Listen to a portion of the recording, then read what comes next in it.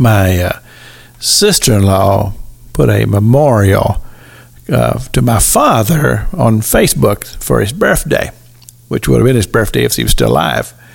And my wife commented on the comment section, said, well, I live with his clone. And she was talking about me, of course.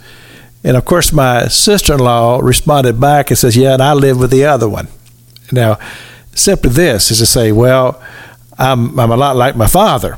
And my father had great influence in my life. And there are some very good characteristics that I feel like that my father instilled in me, such as integrity and honesty and treating people with respect and being responsible, all of those things that I learned from my father because he had great influence in my life. And I'm talking about this week about influencers, people who influence your life. And to say that sometimes we don't really have a choice. As you're growing up as a child, you don't choose your parents. They're just in your life. And you hope that they're good, quality people who have influenced you in very positive ways. Unfortunately, that's not always the case. As I have learned, as I've gone through life and have met people who their parents, let's just say they had issues in their lives. And those issues affected the children in a very, very negative way. And so you say, well, what do you do about that? Well, you say, well, I need to find some people who have a better ability to influence my life in a more positive way.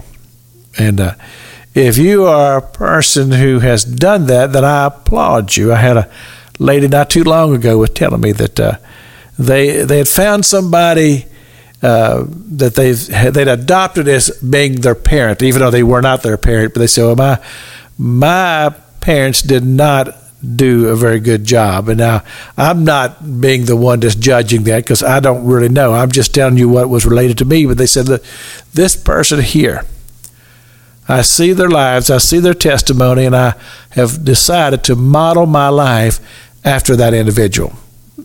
And I think that can be a positive thing concerning influences in our lives, but we want to make sure that they truly are a good example to follow because we are influenced by those who are around us. Now, I take this, and again, I go to the scripture, and I say, well, who is it that I would read about in the Bible that I'd say, hey, that's a very positive thing that I want to adopt. I want to be a follower of that. Well, of course, my mind would immediately go to the Lord Jesus Christ and his teachings and the things that have been recorded are for us in Scripture. Thank God for the Scripture. Thank God for the Gospels.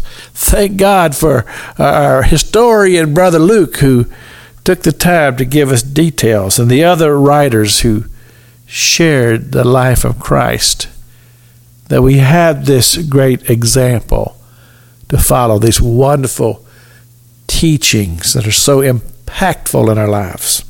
And I would just encourage everybody to read the Gospels and just devour them. This is Pastor Jack King with the Gospel on the radio broadcast.